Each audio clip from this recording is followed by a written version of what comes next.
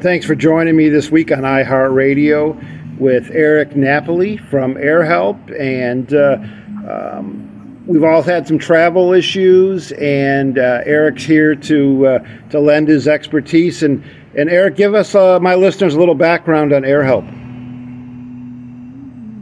Sure. So AirHelp is a company that was formed about 10 years ago.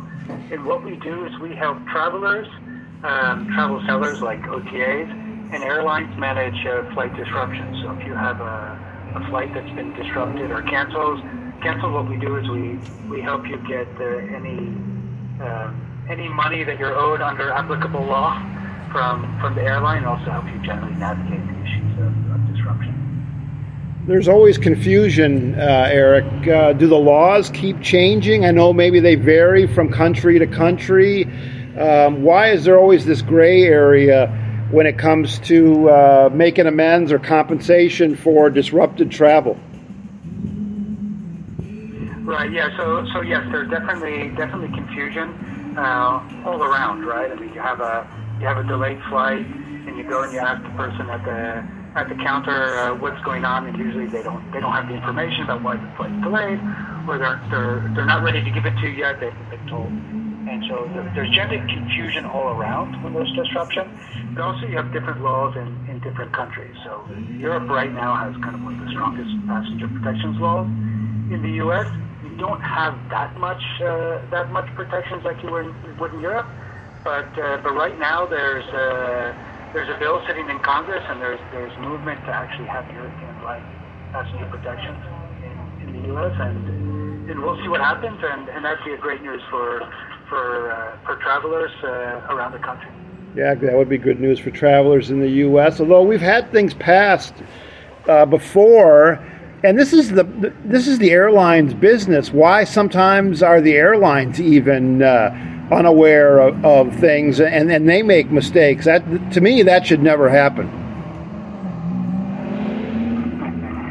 Well, I'm not going to go into why airlines might have some willful ignorance here, but when there is a delay, there are lots of factors into why that delay might occur. So it might be bad weather, and that's kind of outside of the airline's control, and the airline's scrambling to figure out how they're going to manage the impact kind of down the chain.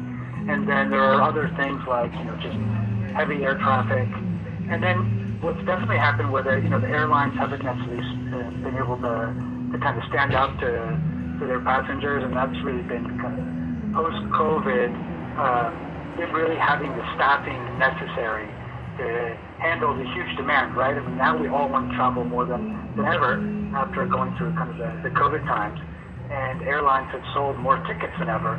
They don't necessarily have the staff available to be able to meet that demand. Yeah, there's really blame to go around, and we're wrapping up here with Eric Napoli from AirHelp.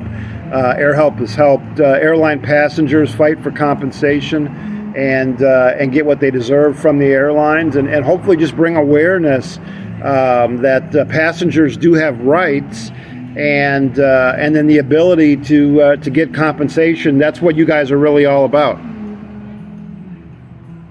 That's what we're really about. Now, like I said, generally you have greater rights in Europe, but Americans, when they fly to Europe or when they fly back from Europe, they also have rights. And if your flight is delayed by more than 3 hours and it's not because of weather or air traffic control strike, you might be entitled to close to $600, $700 for that delay. So that's important for Americans to know. It's important to know that there might be, like I said, there might be in the upcoming months similar rights for passengers in the U.S. that we can look forward to, and it will help give us all kind of confidence when we have kind of important trip to go to. That if the flight gets delayed or canceled, and we miss whatever the big game we were hoping to get to, or we missed the cruise we were to get onto, that we will have some recourse.